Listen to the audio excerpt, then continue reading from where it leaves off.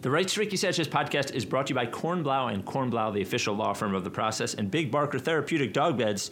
Get yours right now at bigbarker.com/Ricky. On the show today, big rumor came out tonight that Leon Rose is interested in Elton Brand to be general manager of the Knicks. We will talk about that. We will wrap up the first ever Rights to Ricky Sanchez Zoomathon, 5 hours on the internet. Hopefully, we finally get to maybe at least the Elite Eight of the Jigsaw Field of 64 and a 50% basketball mailbag that includes the questions: is Philadelphia actually the best city in the country? Who would you replace Elton Brand with? Will the Sixers ever have their own arena? Who would you amnesty? And is mead actually vegan? We know it's gluten-free, but is it vegan? Without any further ado, Amos and the Chef.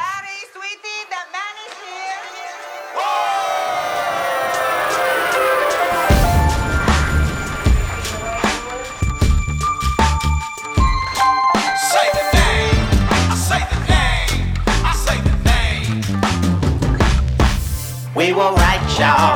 We were right. Even when it went wrong, we were right. We was right, y'all. We were right. So say the name. Say the name. We were right, y'all. We were right. Even when it went wrong, we were right. We were right, y'all. We were right. So say the name. Say the name. Say the name.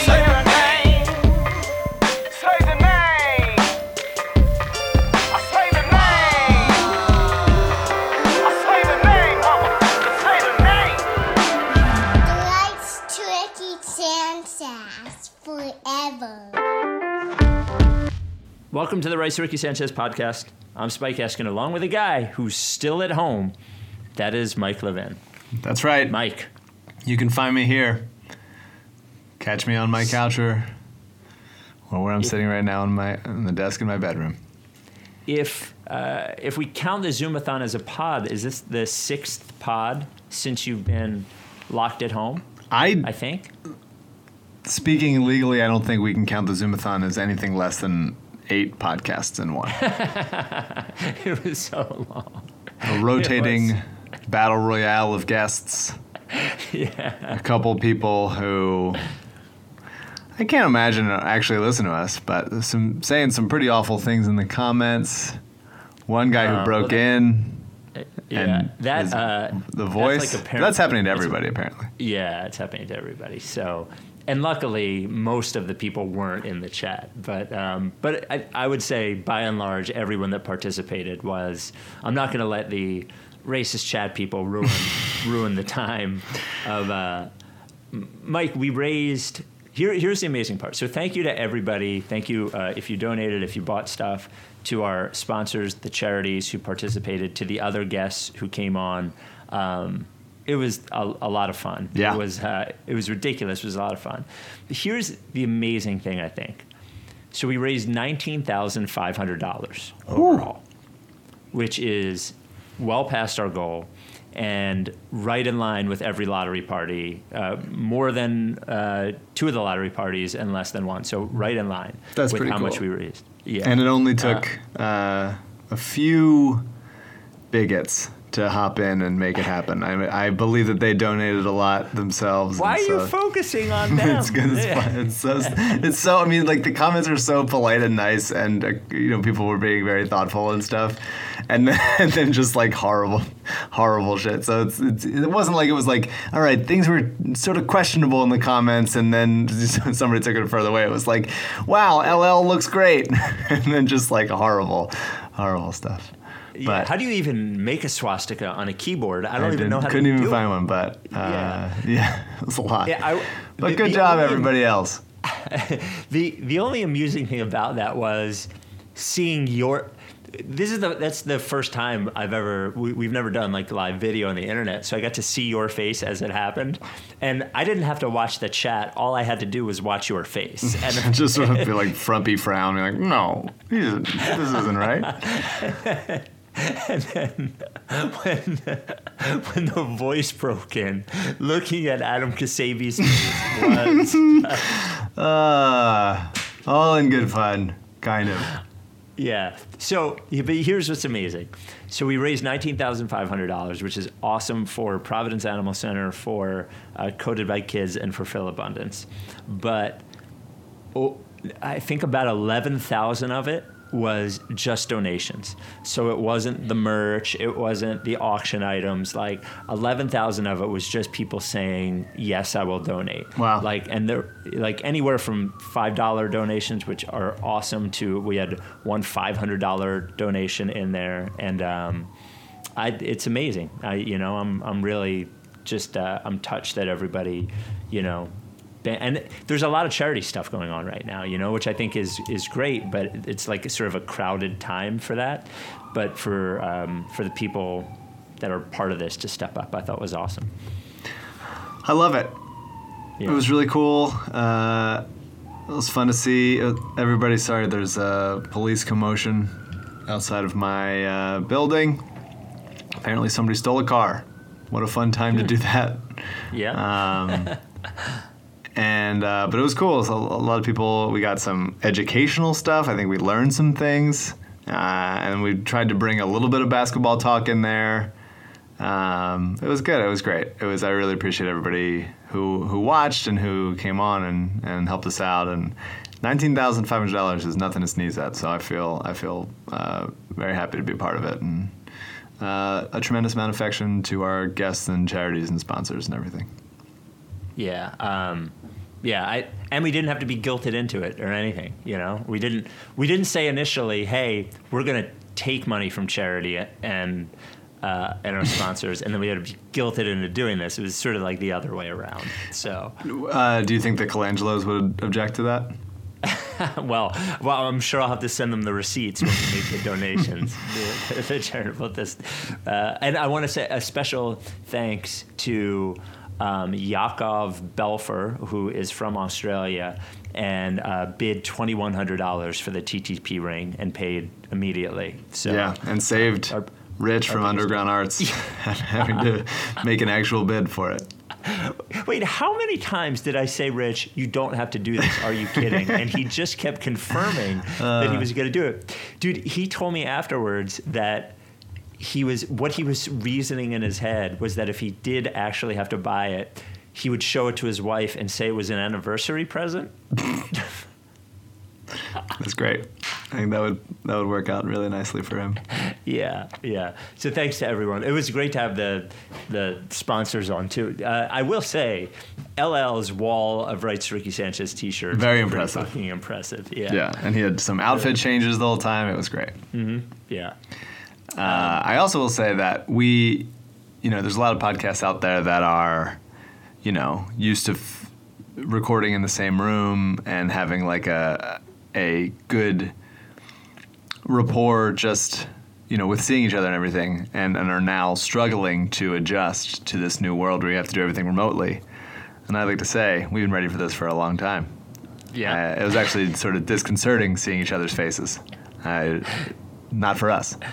Yeah, no. We prefer the thousand, not just in different rooms, but thousands of miles away. Yeah, actually. Couldn't be further. Yeah, almost as far away as you can be in the continental United States. That's right, baby. So thanks again. It was a great experience, and if we can do it again at some point, we will, and we will have somebody else moderate the chat rather than me. It was a lot of jobs, and I was fucking destroyed after the fourth meet. I was so hot, and it was high alcohol content and all the sugar, and it was a little much for me. When it gets a little too refreshing. Yeah. So just as a hop off point before we get to the Elton Brand thing, you asked Chris Ryan. I think it was Chris Ryan. You asked if it took either Shake Milton or Matisse Thybulle to get off of the Al Horford deal this offseason, who would he pick? And I don't remember your answer. Could you? I wanted to rehash that because I thought it was a good question. What was your answer on that? I don't think I gave one. I obviously love both guys.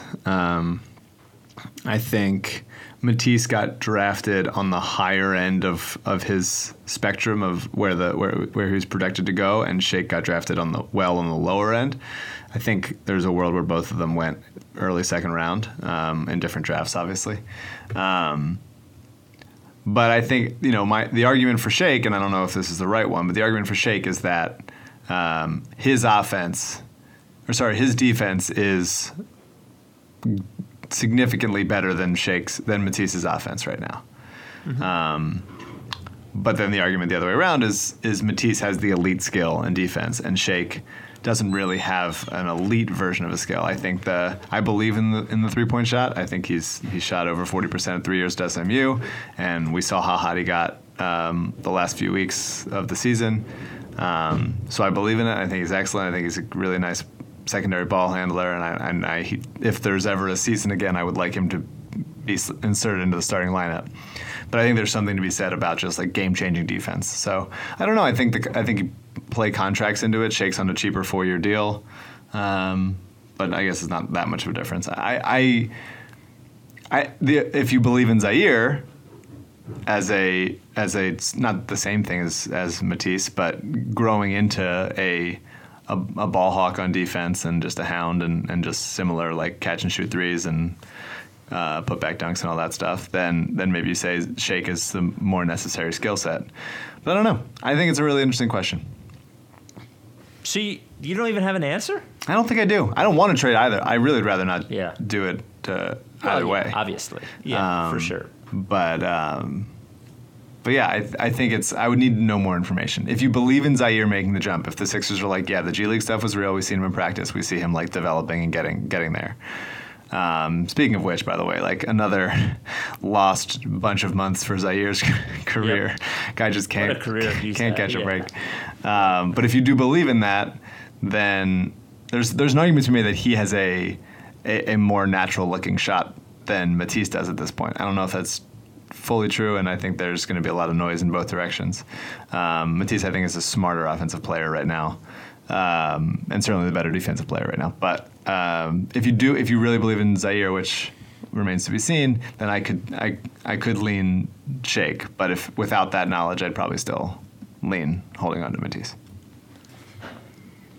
I don't know who I would pick. It really is. It seems insane to say that to seriously consider Shake Milton after really only having a good 2 weeks, like a Jeremy Lin light-esque couple of weeks. But like, hot shooting can make everything else seem a lot better. Of course. And that's something that happened. Like, I always liked Jeremy Lin. I thought he was better than he got credit for. But really what happened in that time is he got really hot and was playing for a coach that highlighted what he was doing. Mm-hmm. I guess on one hand, you're overplaying the, how long Shake actually looked good. But I think that comes into play a little bit too with Thybulle, who really for more of the season was not great than he was great. I think is fair to say. I think I would probably, and given the construction of this team and how hard it's going to be to like acquire other players and how much they need what the skill set that Milton actually has is, I think I'd probably keep Shake Milton over Thybulle at this point. I think it's a consideration. I usually look, our experience with the Sixers has not taught us this lesson, but I would usually say Matisse has the more specific and unique skill set, and you go with the guy with the elite NBA skill. And if Shake's shot leaves him, or he can't get comfortable in a secondary ball handler capacity, and he just never puts on weight, and he's not a vertical. I think he was finishing excellent around the rim and using his length. He's got a 7-foot wingspan. So does Matisse. But Shake, obviously a better ball handler and sort of has a nice change of pace to him and finishing around the rim really nicely. But he's not an above the rim type player. So if those things start to catch up with him as teams focus on him more and know more of him as a veteran, I think that could go away. Matisse's defense is always going to be something. He's always going to. You put him in there, and there's going to be action. He's going to get his hands in there and anticipate stuff and generate some easy buckets just from that. But yeah, I think I'm excited about that it's a conversation, and I'd honestly rather trade neither of those guys because they're under team control for 3 more years for very, very cheap. All right. So let me get the actual source of this rumor. I forgot. I know it was the New York Daily News. I just want to get the writer. Wait, can I ask you one more thing? Yeah. Considering the contracts, if you could attach Josh Richardson to Horford and basically get a slop of expiring contracts instead of and hold on to Shake and Matisse. Oh yes, I would. Only because there's no way they're going to be able to pay Josh Richardson. They can't. Their tax bill will be like the only way they could pay Richardson would be to get rid of Horford or Harris. Yeah. That's the rub there. So then that opens up the books a little bit more if you can say they're non-guaranteed or whatever. Then you can go to free agency with money owed to Embiid, Tobias, and Simmons, and then everybody else is on essentially a rookie type deal. Well, and we'll get into this in the mailbag, but I don't think they're going to do a thing where they knock $15 million off the cap because of, they learned their lesson the other way when they didn't do their smoothing. But if they do, they could be at the cap with those 3 guys. They're not far below it anyway. I know. It's very bizarre. I've always found it weird. I'm not obviously a humongous cap guy. I think I just trust the people that find it interesting, and I'll just know what I have to know. But I've always found it really odd that the cap is tied to league revenue and sort of combined with what the Lakers make or the Knicks make or whatever, and what Charlotte makes and those kinds of things. And it's all kind of wrapped in there, and it's just kind of set at this middle ground point. It seems like I prefer it to baseball when teams can just kind of do whatever the fuck or pay nothing for their players. But I've always found it a little bit odd that it can just the economy did bad, so the cap goes down. That feels like. Well, but that helps. It's the part of this CBA. Yeah, I just think it's odd. I don't think it's wrong or anything. I just think it always surprises me that I guess I think of sports or the NBA, or at least the action within sports as sort of separate from the yearly ups and downs of whatever stock bullshit. But it's all tied together. As you know, I'm a big finance guy, so here we are. Yeah, well, especially in this world when they're literally not even playing games. Yeah. That's a... the Rice to Ricky Sanchez podcast is brought to you, as you know, by Kornblau and Kornblau, the official law firm of The Process. Now, Mike, normally Kornblau just sits around waiting for people to get hurt, whether it is medical malpractice, which seems like just an awful way of getting hurt, or hit by a drunk driver, slip and fall. But right now, Kornblau knows that there's a lot of weird shit going on in the world, and he is a friend to all of our listeners, and he can be there for you in one of the ways that you might need him for. Now, first of all, if you have a problem or a question about filing for unemployment, which obviously a lot of people are, you can reach out to Kornblau. If you own a small business, and this is just the most fucking ridiculous thing I've ever heard, but if you own a small business and you have business interruption insurance and they don't want to pay you, literally because the entire world shut down and nobody's allowed to go to businesses, which just seems like the act of God that is always in insurance that is supposed to, right? You know what I mean? Different God. Yeah. Sorry. Tough shit.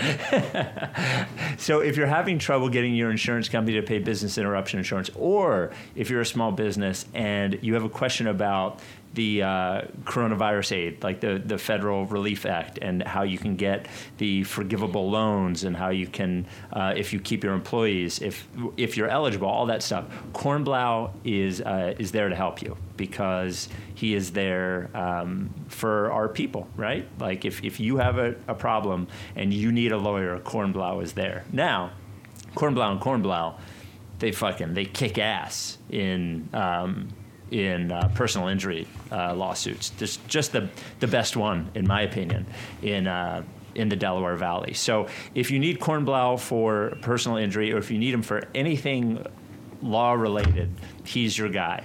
Him and his mom and all the other Kornblaus at Kornblau and Kornblau.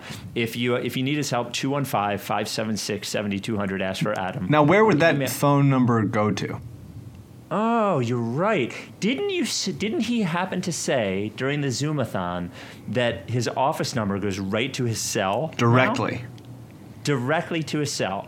So if you call 215-576-7200, it'll go right to Kornblau's cell. Don't have to ask for Adam. Nope, because it can only be Adam or his wife or his child, Or someone who stole the phone, but if they steal his phone, then they're legally obligated to provide quality legal assistance for you. Legal help. 215-576-7200 is Adam's cell right now, and at least for the next month, you would think. Or you can email him, kornblau@kornblauandkornblau.com. Kornblau is spelled Kornblau. Kornblau and Kornblau, the official law firm of The Process. Back to the Ricky. They would be, I think, I don't have it in front of me, but probably like between 95 and 98 million, and with those three guys. And I think, and actually, when you put in everybody else, they're probably at the cap, actually. Mm-hmm. Even if everybody else is just at minimum, because Zaire, I think, is making $4 or $5 million. Then Matisse would probably be making 3 or 4. So yeah, they'd be at the cap anyway, even if they dumped him, which is bananas. They would just be under the tax. So, and I think in the NBA, it's sort of tricky. That's obviously the way to fix it is to have. I think probably to have actually a hard cap, but then no limits on player salaries. Yeah. So to see, you know what I mean? Like, I agree with that. So a small market team could decide to pay $70 million a year for a superstar just to be relevant, to see how that would happen. Next season, Zaire's making 3.2 and Matisse is 2.7. Rookie scale. Yep. So it was. Oh man, I had it and then I lost it again. Elton Brand, Knicks. Bondi, which is hilarious. Stefan Bondi, yes. The headline is Leon Rose Elton Brand a candidate for Knicks GM. Source. Leon Rose might look to Philadelphia for his new right-hand man. According to a league source, Elton Brand has been targeted by Rose as a candidate for Knicks GM. Brand, 41, is currently the Sixers GM and under contract next season, complementing any designs of bringing him to New York. The source said Rose wanted to see if Brand was dismissed after the playoffs. So a lot of people are dismissing this as nonsense. I don't think it's nonsense. I've always sort of gotten the feeling that that the CAA folks were positive on Elton, if not positive on the rest of the front office. I don't think this is crazy, and I really. You don't think this is crazy in the sense of like what the Knicks are deciding, or crazy that it could happen? Thinking. Yeah, actually a little of both, I think. But I don't think it's crazy at all. Like, I think it's a legit, I would believe this report. I don't think it's nonsense. And I think it's also possible that Elton Brand isn't the general manager next year, and I think he could be. I also, and I've said this a million times, not that I would have hired Elton Brand to be general manager of the Sixers when they hired him. I would not have. He had no experience whatsoever. But even that said, I've said a million times, I don't put what happened here specifically on him, because I think there are a lot of cooks in this kitchen, and I think there was a lot of pressure from ownership to do a certain thing. Mm-hmm. So I think it's really hard to figure out. I think Elton Brand's a super smart guy. And, if he didn't take this Sixers job, he told us at the Live Ricky, he would have been assistant GM with the Hawks. Like, people thought he had potential. Mm-hmm. And I also think that the general manager to a president of basketball operations who was already an agent is like a different job. It's not just sort of like this is a different job. Maybe he would be okay with that. I don't know. It's an interesting thing, and I don't think it's impossible that it would happen. I don't really know what to think because I don't think Elton really has a place here if they make a change, or unless he was willing to take less than a GM job for a new president of basketball ops. I don't know. I just thought it was interesting. What do you think? I think let's talk about the Knicks part of this first because, they've been so dumb for so long, and the sort of quintessential example, along with, I guess, Sacramento, that it really starts with ownership. And they've made so many bad personnel decisions from front office to the roster. And in so many directions, right? It's not just they tried it all as far as the headline move goes, right? Okay, Knicks hire retread who had been, available. Okay, they tried that. That didn't work. Okay, the Knicks hire someone away from a team that already, tries to go get Masai Ujiri. Okay, that's not happening. And they've tried, they try to go young and they pick the wrong guys, and they try to go old and veteran-y and they pick the wrong guys. It's just like they continually pick, no matter which line of thinking they go with, it's always the wrong one because they're just empowering the wrong people and always being way less patient and thorough than they should be, as far as back as Phil Jackson and before that. So it's just so funny to see the Knicks just constantly trying new ways to be like, can we make one right decision? And even they picked Mitchell Robinson, which turned out to be an excellent pick where they got him. I think it was a second round pick, I'm pretty sure. And he's very good. And they still are bringing him off the bench and playing other guys more minutes than him. It's even when they have the guy that they should have, it's constantly wrong. On the Elton side of things, weird. It's so much different than what's wrong with ownership here, in that the one thing that you could give Dolan is when he hires somebody to run the basketball operations, he just lets them do it. Do you think so? Never hear. Yeah, I do. But the problem is he just hires the wrong people or at the wrong time. The Phil Jackson thing, I don't know if it was met with jeers and boos when it happened. A little. But then when you found out he's never been in a front office, Right. Yeah. Well, neither has Elton. So. Yeah, he had. Well, the only front office he had been in was the Blue Coats. But at the very least, the Elton hiring was always weird. But at the very least, ownership had a relationship with the guy. Yes. He was here and they saw him, and you assume that they saw him doing positive things, that they were like, this guy is a future in this thing, let's make that future now and keep the system around him intact, whatever. Phil Jackson was just retired, hanging out, a former coach, and they're like, hey, be the GM. And he's like, I don't really know what this job is. And doesn't. Do I have to come to New York? For real. I don't know. Elton, it's hard, and maybe this is by design, and by design of all these, bullshit businesses that, are, there's not one person in charge. It's this just faceless collaborative hive mind that you can't really blame any one person in particular. It's kind of just everyone. And maybe that's intentional because, maybe Josh Harris wishes that was the case with him, because then his name wouldn't have been trending on Twitter for being a cheap piece of shit. It's hard to know what was Elton, what wasn't Elton. It's certainly an odd situation and that he stepped into with, not his staff around him. But what you have to give him credit for, being willing to take risks and take swings. And I don't know how effective all of them have been in totality. These Sixers never got a chance to show what they were capable of. Last year's Sixers were one bounce away and had 4 different lineups and all that stuff with the Markelle thing that he walked into. Just so much weirdness that we've already gone over in this podcast time and time again. But I don't know if you think Elton is the guy to be relationship guy and creative thinking, big picture stuff, and the kind of person you need to get talent to New York. I see how you can look at him in Philly and say he acquired Jimmy Butler, he acquired Tobias Harris, he maxed out Tobias Harris, he traded Jimmy Butler for value in Josh Richardson when he could have walked for nothing.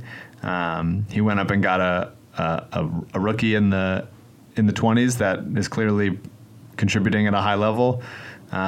He got same with Shamet. Why am I remembering? Shamet's an Elton pick. No, Shamet was Shadow. That was Shadow GM. That's right. Brown era. That's right. Yeah. But if we don't know, then surely the Knicks don't know either. so. All of those things, you're like, he's done some good things, and it's a Simmons and Embiid thing, and he's trying to make it work, and all that stuff. I can see why you'd say we're the Knicks. He's a smart thinker and a known personality that the players seem to like. Why wouldn't he be able to bring the Knicks back to the promised land? So I get it. I have no idea how feasible it is and how much the Sixers would be willing to let him go. What I don't want to happen is for him to go and the Sixers just kind of keep everything else as is. No, well, they really like how the front office works together. And the other thing, obviously, to keep an eye on is that, Leon Rose, was basically Joel Embiid's agent. Mm-hmm. So Joel Embiid can't go anywhere, but. I don't know that it's the greatest thing in the world that his former agent is now the president of basketball operations at another team, and Embiid is publicly embarrassing current team ownership. Which is not Embiid's fault. They deserve to be embarrassed. No. Not blaming Embiid even a little bit for that. So, do you think? Because I have an agent and manager and whatever, and I've been somewhat close to them, but if they left to go somewhere else, and I was a big star and one, I don't know, the metaphor dies here, but I wouldn't necessarily be I'm closer to my agent than I am to, my teammates or my coaches or the city that I feel like I've grown up in or anything. Yeah, I agree with you, but I don't think Joel Embiid is particularly close to any of these teammates or any of these coaches. I think the thing that I will always remember about Embiid is I think the thing that he is closest to is just the idea of the fans, the hive of the fans, and I think that is the thing that he enjoys the most and that he feels closest to. And I would say that I think that is what he would miss the most. Ironically, it's so crazy is that out of all of those things that you named, I think it is actually the fans that he would miss the most. Wouldn't you say the same about, prime Iverson? Yeah, probably. Mm-hmm. Yeah.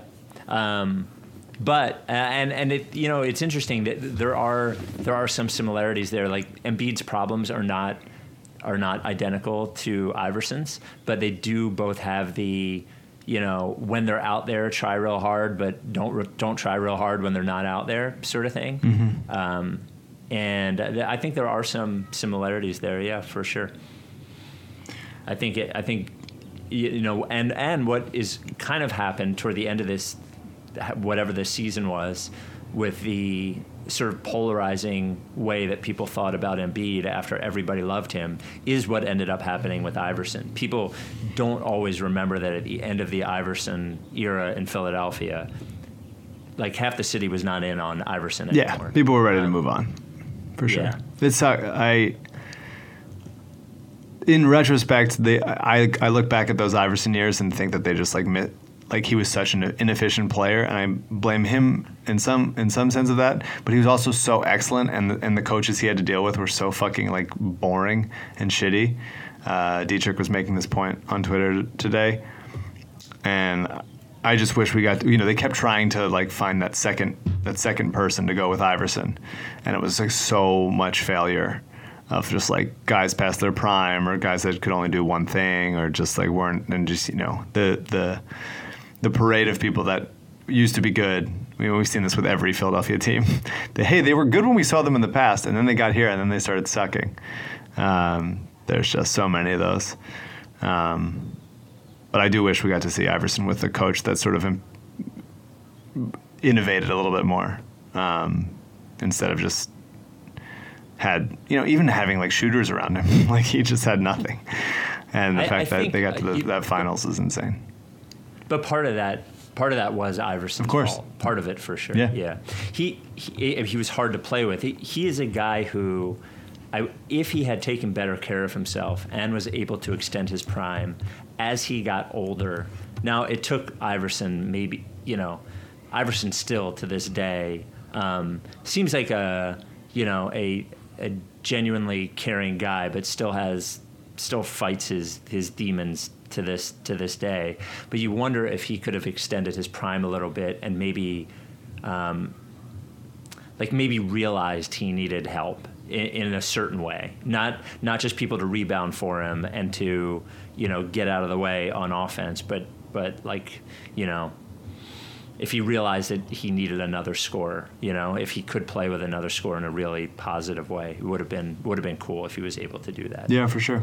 To put a bow on the Elton thing, like the things on the horizon for me, it's always, you try to think of what the future holds for the Sixers, and you try to guess like what I try to do this all the time, like what do we think like the next 6 months are going to look like for the world or whatever. And if you asked us that 6 months ago, we would not have said the entire country is going to be shut down because of a virus that's killing thousands and thousands of people. So we're going to be wrong.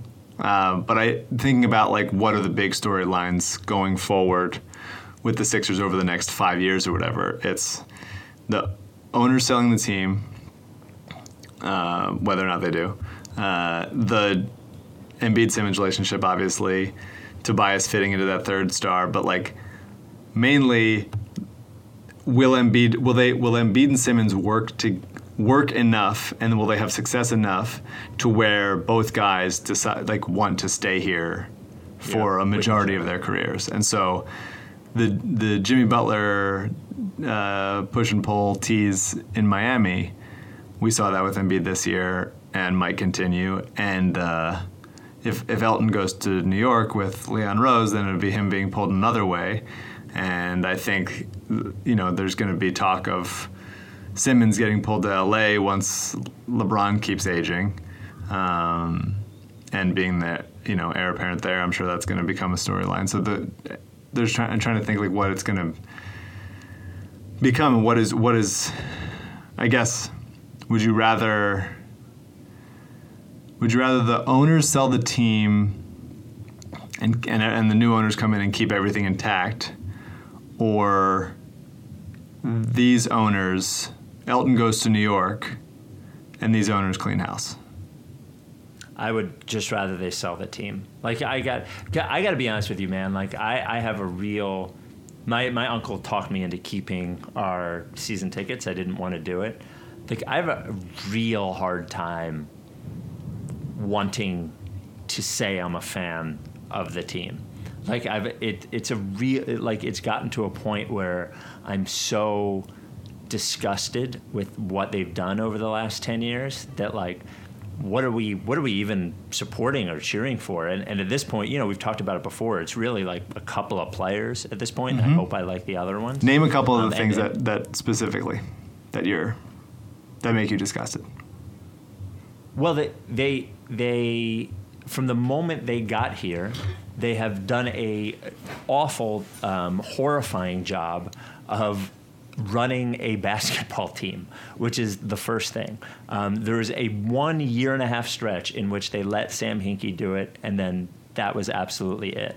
I think the fact that the way they have exploited fans since they got good is really sort of disgusting. They charge people to be on a waiting list for season tickets because they say they're sold out when they are not sold out, when they're selling tickets on secondary markets or selling groups of tickets to ticket resellers.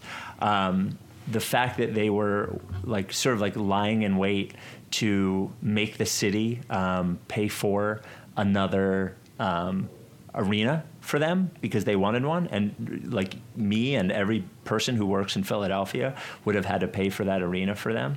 And then like even like this, like it's really hilarious that the cut and pay thing, it was not surprising to any of us, right? Like I just don't think they're in this for the reasons that owners need to be invested in this for. Like this has to be something that you are proud of and care about. It cannot just be another business that you own. And that's the way they treat it. And I think it's and honestly, the fact that season ticket prices for me and most people in the last 2 years have doubled, like they've doubled. They cost twice as much as they did 2 years ago. They have not gotten past the second round. They haven't gotten past the second round, and ticket prices have doubled. They've done a lot of things that I think have garnered reasons for you not to want to support them.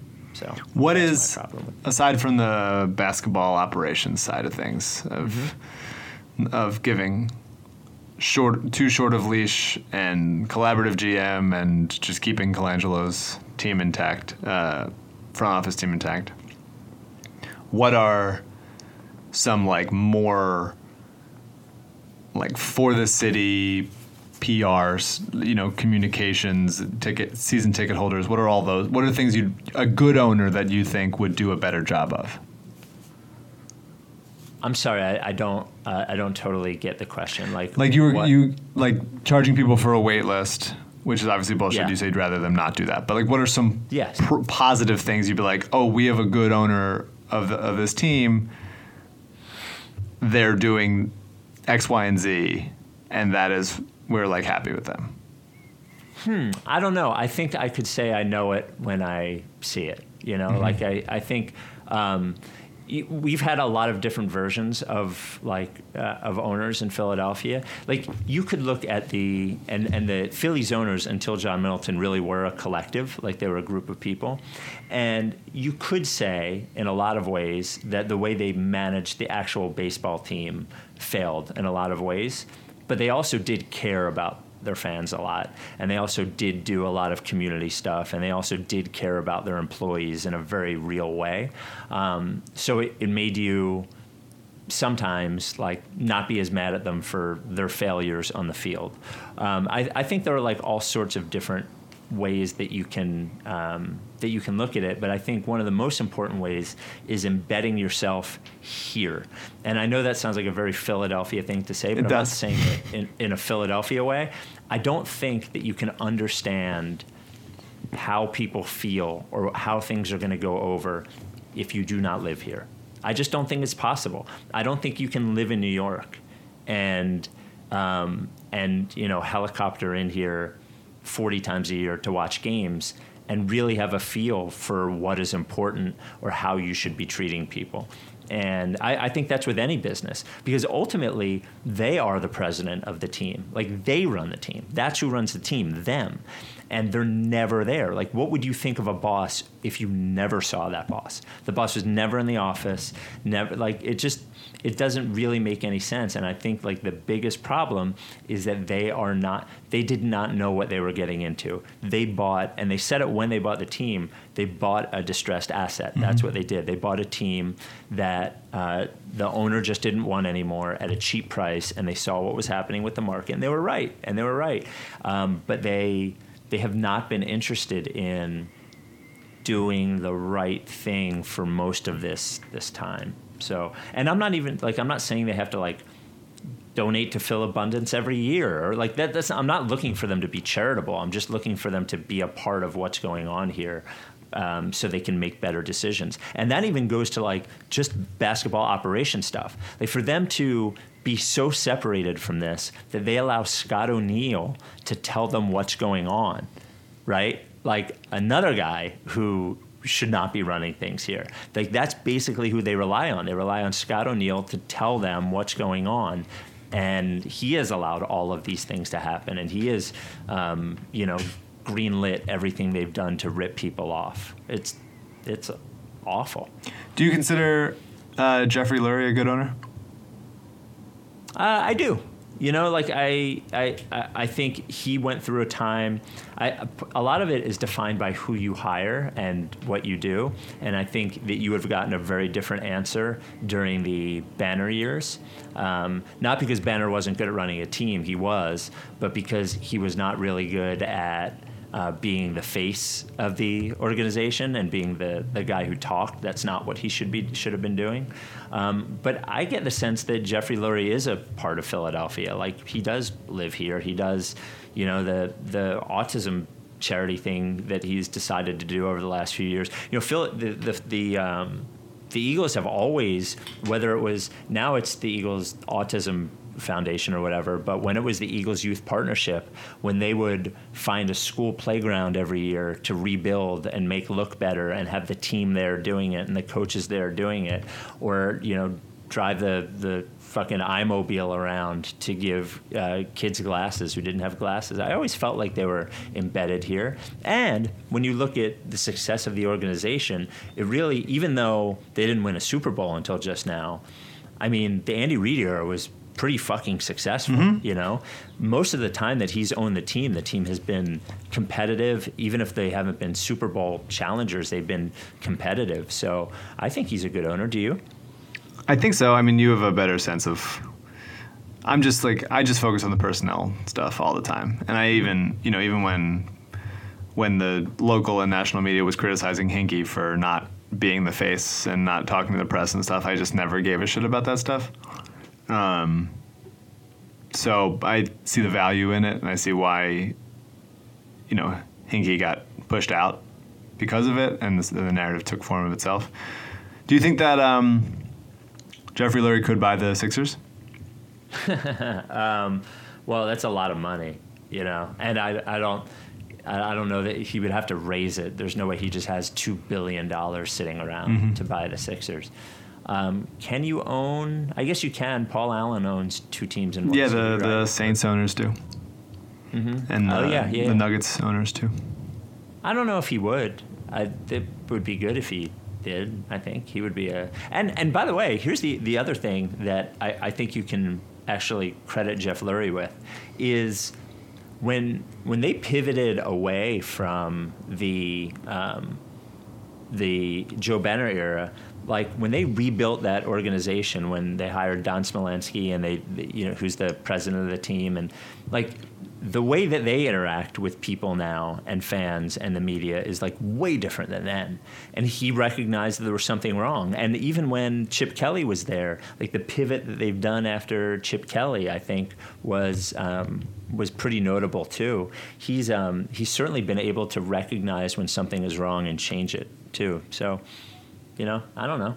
And I'm pretty sure it was his call to go trade up for a quarterback, too, which I think is meddling probably, but I think probably ended up being the right call, too. So, yeah, I think he is a good owner. Yeah. And I think Ed Snyder was a good Flyers owner. He was a fucking terrible Sixers owner. Yeah, never gave a shit about the Sixers. Yeah, he's a good Flyers owner. And the Rice Ricky Sanchez podcast is brought to you by Big Barker Therapeutic Dog Beds. Now that you're home all day, you can see just how much your dog sleeps. And it is a fuck ton. It's a lot of sleeping. Yeah. There's some lazy motherfucking dogs out there. They really do. They have those cameras where you can watch your dog all day or whatever. And you know what you find out? Your dog doesn't do shit. Not much.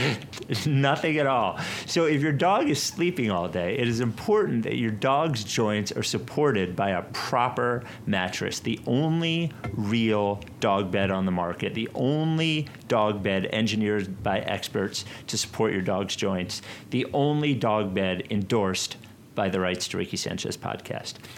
Go to bigbarker.com/Ricky, bigbarker.com/Ricky.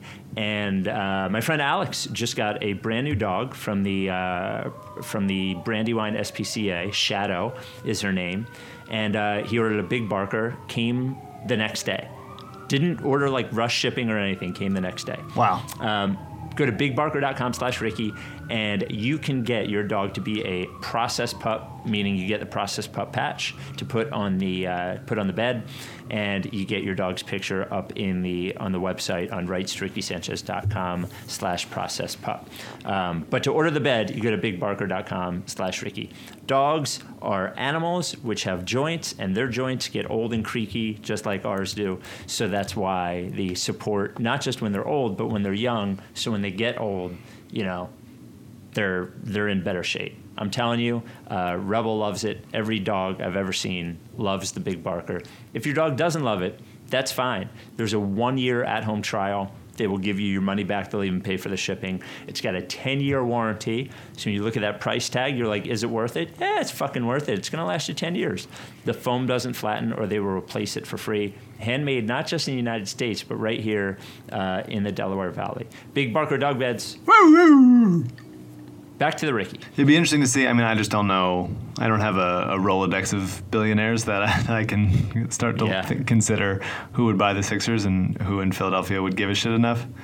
Do you know anybody? Do you have like any names that would you be like, well, this guy maybe this person? No, it would be interesting. All that would need to happen was, and this whole thing probably delays it a year, but all that would need to happen is, that they put the word out that it's for sale, and the names would start popping up.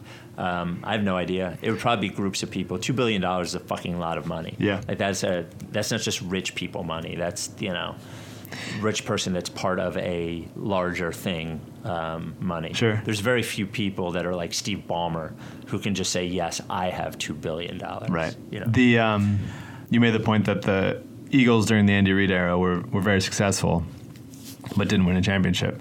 I think the Sixers owners would probably say, well, after the process, so are we.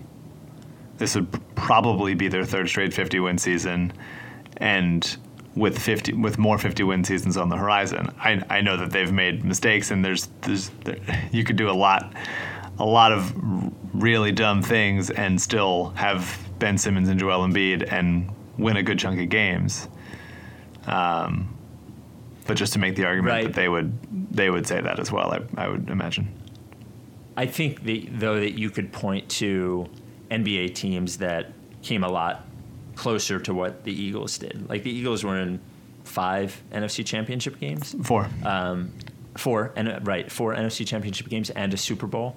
The Cardinals one was the 4th, right? Mm-hmm. Or the Cardinals one, yeah. Because they lost 3 in a row and then won the 4th and then lost to New England.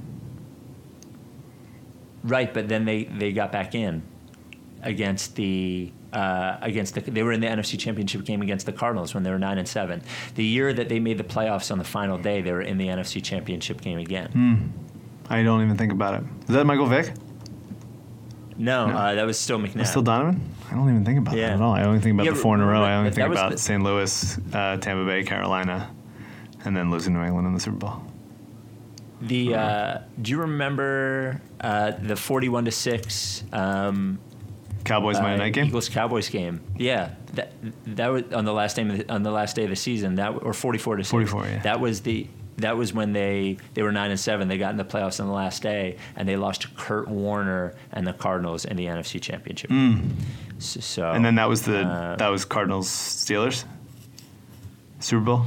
Yes. So Rams NFC Championship game. Yeah. Bucks NFC You're right. Championship You're right. Panther. Yeah. All right. Let's get through to the. What should we get through to? Let's get through this round of Jigsaws. Okay. Are we in the Sweet 16? I don't know. It's hard to see. I think so. No, I think we're in the Elite. Yeah, we're in the Sweet 16. Wait. Yes. This is to final up the Sweet 16. Or no, wait, hold on. How many do we have? It's hard. It's a really big spreadsheet. So hold on. The NCAA is slacking. 1, 2, 3, 4, 5. Yeah, we are finalizing the Sweet 16 right now. All right. As in You're for the who's going to smelly be in guy. the Sweet 16? Or, Correct. Okay. Correct. Okay. This is for the rest of your life. You're the smelly guy, or your first child is identical to Doug Collins. Oof. Tough. Identical in what way? Visually? Visually. He's not a News bad is look. By the time he really looks like Doug Collins, you're going to be the Doug Collins we know. You'll be fucking. Yeah, I'll be dead, and that means he'll be 6'6", which would be nice. I'll pick that. I will have Doug Collins as a kid. Okay. And I'll fucking So you're the smelly make his life guy. miserable. Advances. And this is the final one until we have the Sweet 16. Every movie you see casts Jaleel Okafor in the leading role. He's about as good an actor as you would expect. Sure. With the second one, you have a giant dick where your asshole is and a tiny asshole where your dick was. Oh, man. That's a good one.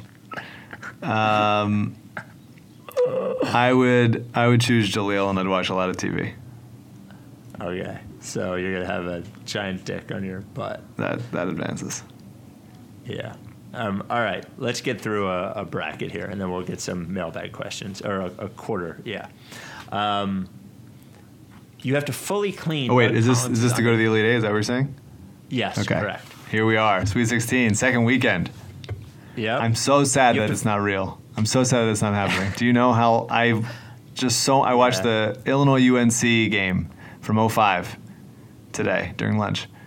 That's pretty sad. I'm really in a bad place. Yeah. I recorded a video of Alyssa maybe 3 weeks ago, a week or so before before the NBA shut down, to get of her asking her what she's excited about for March Madness, and we always going to a bar, Bloody Marys, 4 games on at once, all that stuff, and she played it the other day, and I just fell to the ground and was holding my head. It really is. It feels like being stabbed in the chest. It's my favorite Sorry. thing. I'm sorry. Yeah, it's sad. Yeah. If it happened any other time of year, I'd be I think I'd be fine. But the fact that it happened just before the tournament, and we need another full year before we get back to the tournament, is really upsetting. Sorry to hear, man. I obviously don't care at all about that, but I care that you care. Thanks, man. Means a lot. First option. You have to fully clean Doug Collins' undercarriage with your tongue after 1 hour on an exercise. Great, and this is a nice Or- palate cleanser from the thing I just said. Yep. Or you have to name your kid after my dad. We're finally here. I would. Could I name the kid Howard, give him a fun nickname, and call him by the nickname? No, I think his name's got to be Howard Eskin No. Levin. Yes. It has to be full. It has to be the last name too? Yeah, as the middle name. That's crazy. Yeah. All right, what was the first one again? You have to fully clean Doug Collins' undercarriage with your tongue after 1 hour on an exercise bike. And that's once? Yeah. All right, I'll do that. Oh. I'm not having a Howard Eskin Levin child. It's not gonna happen, Okay. Spike. Bring me Doug Collins' asshole. Well, it makes sense that we would go to this then. The next round, turns out I'm your dad. Great.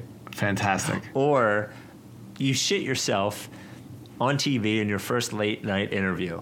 When you realize what has happened, you jump up to run off stage and you slip in the mud of it. You fall ass first and it splats out of your pants.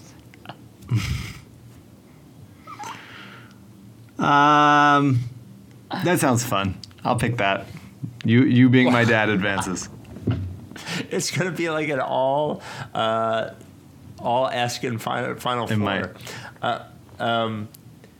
All right. You smell what it's like to smell John Goodman's taint at the end of the day. Okay. You smell it all day, every day for a year. Oof. This was from the first ever Jigsaw. Or your other option, you only get one wipe per poop. I'll take one wipe per poop. Wow. And that's for a year. I only get one wipe per poop, right? Yep. Yeah. Yep. Yeah, for sure. Wait, It'd be a is it good per wipe. year? I'd really make it count. Hold on. I got to see what bracket that's in. Once in your life. Yeah, that's for 1 year. Okay. You have nightmares every night and believe they're real for the first 30 minutes after you wake up every morning. Okay. Or you fully clog the toilet every time you go.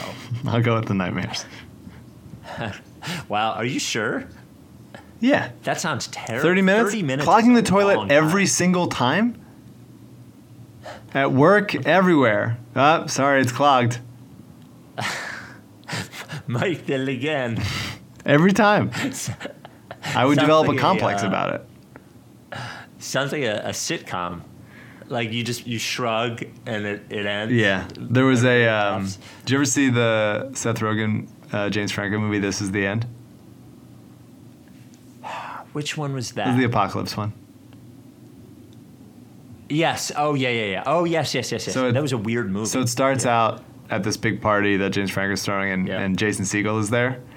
And I was still on I'm pretty sure I was still on How I Met Your Mother when that movie came out.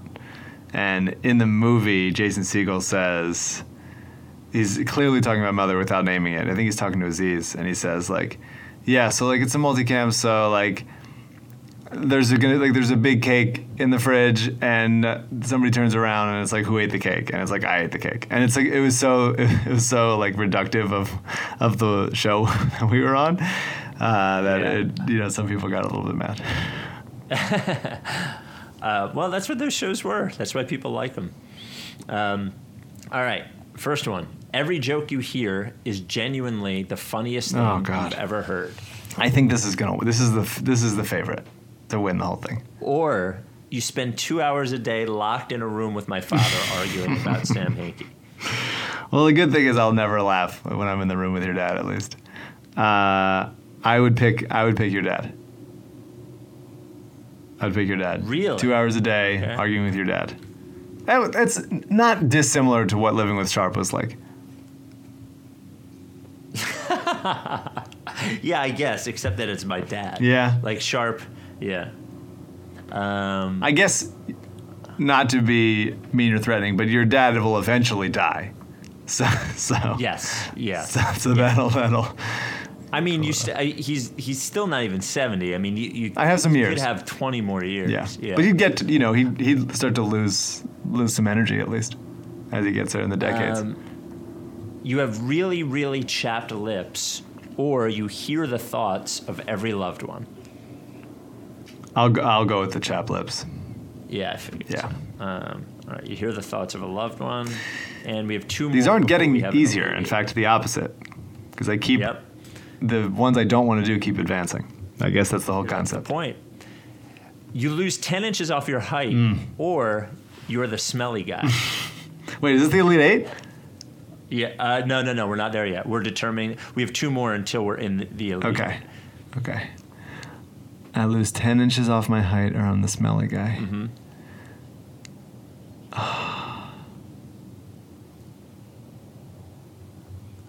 I'll be the smelly guy. Wow, you really don't want to be sure. playing basketball is one of my truest joys, and I'm not Earl Boykins.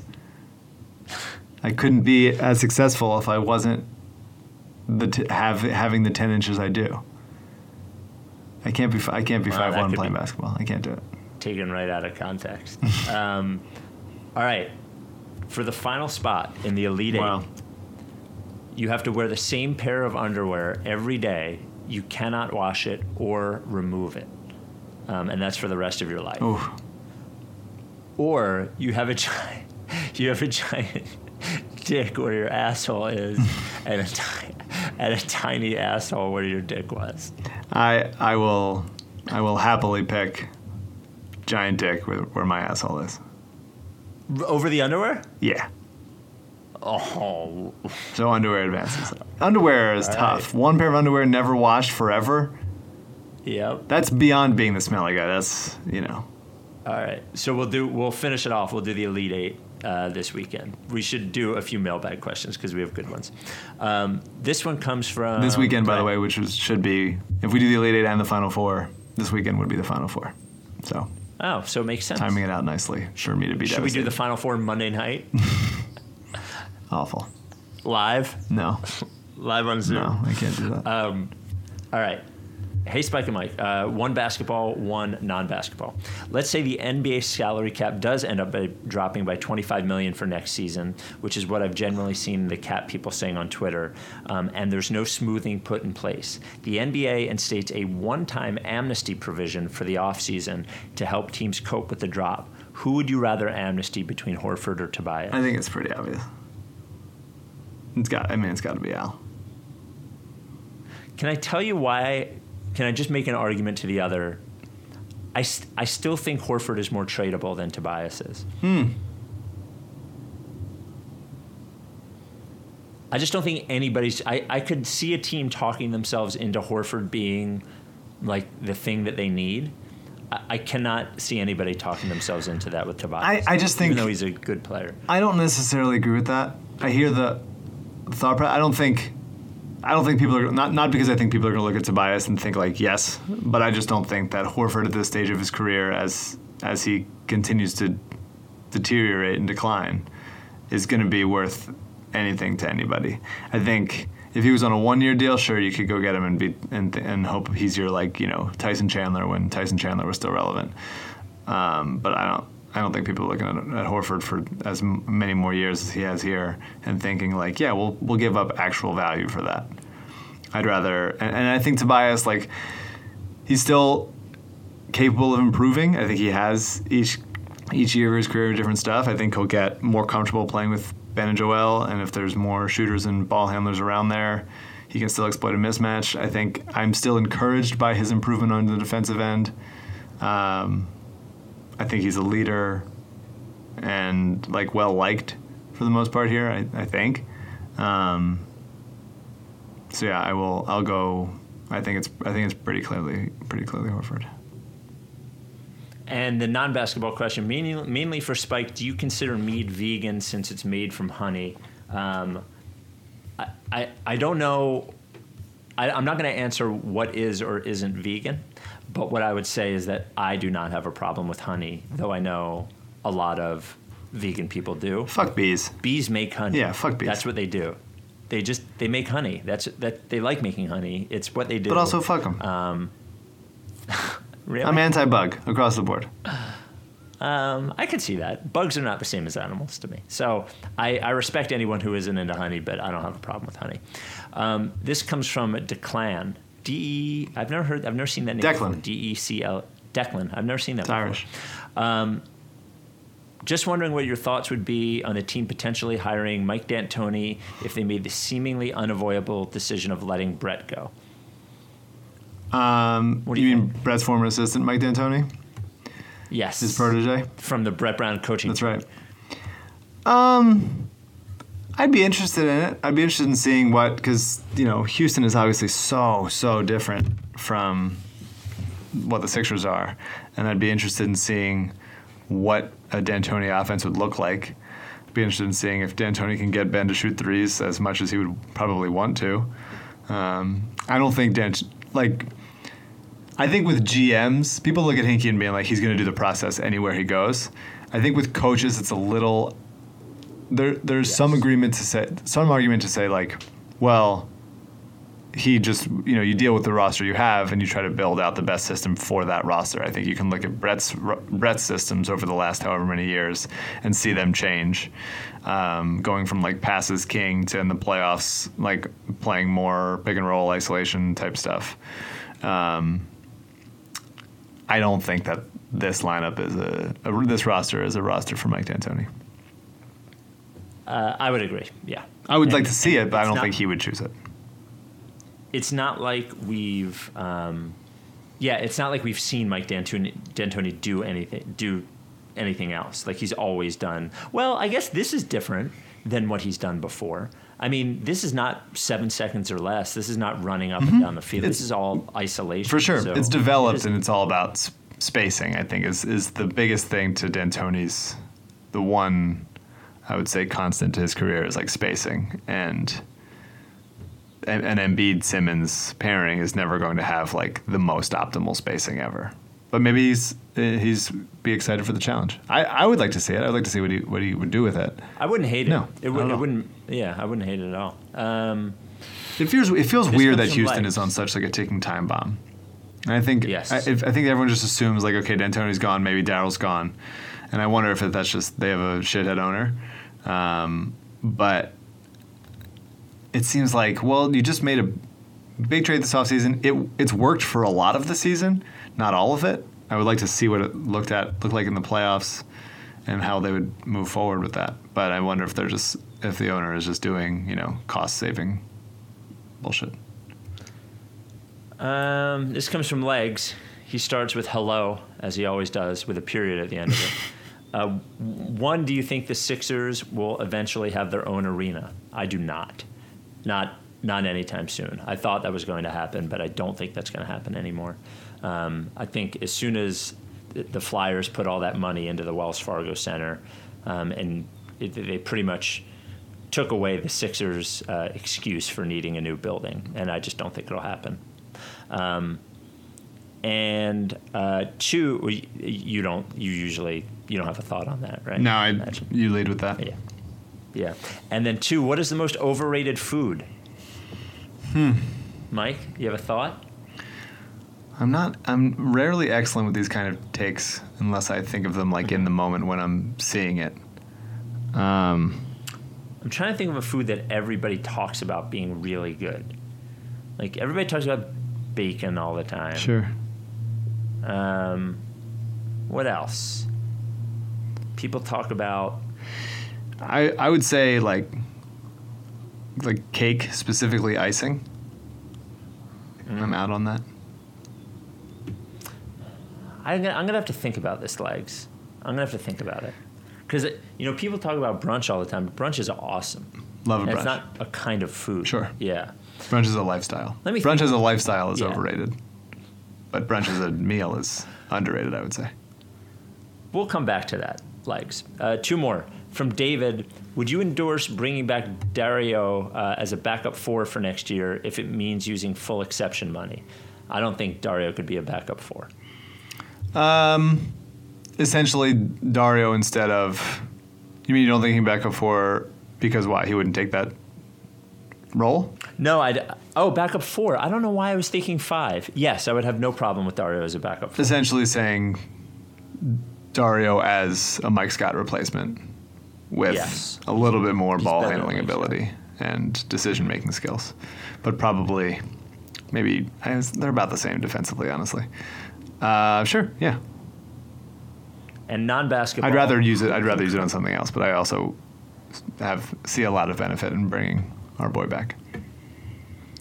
Who can currently run a mile faster on a track, Spike or Mike? I don't know. You fast? I hurt my back the other day. I'm not running. Well, I can run. My fastest 5K time is like 7 minutes and 15 seconds a mile. That's pretty fast.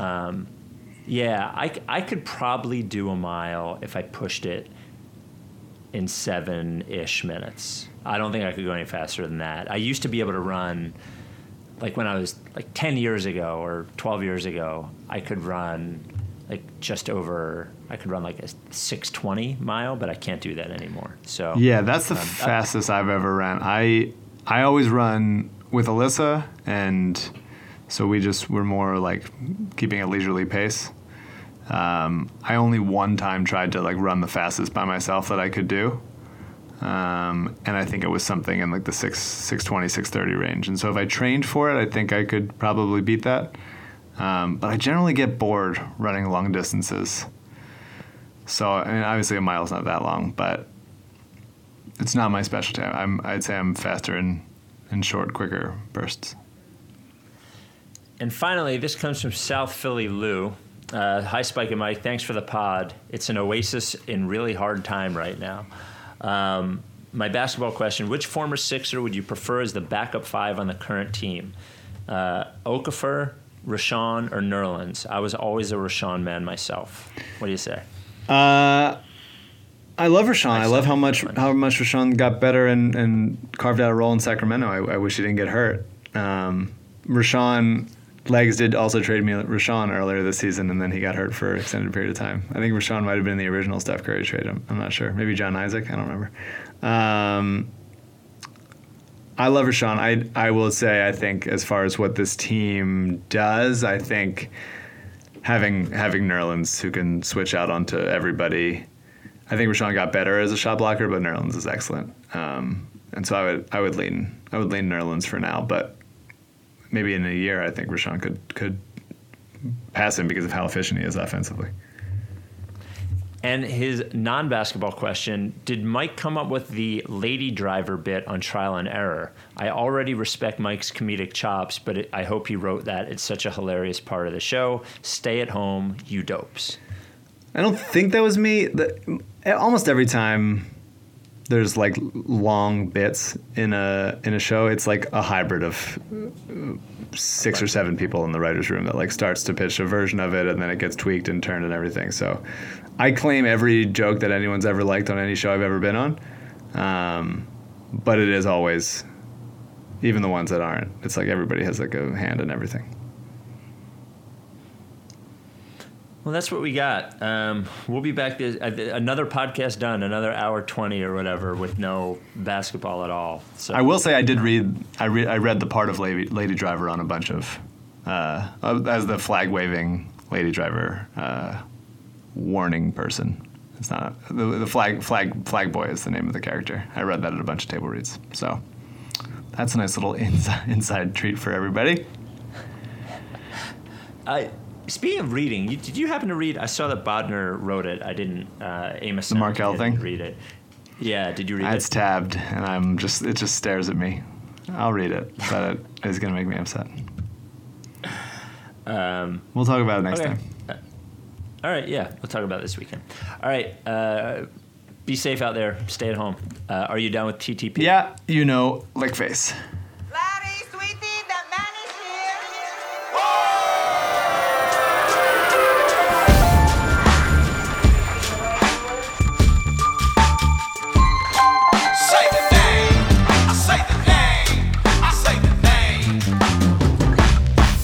We were right, y'all. We were right.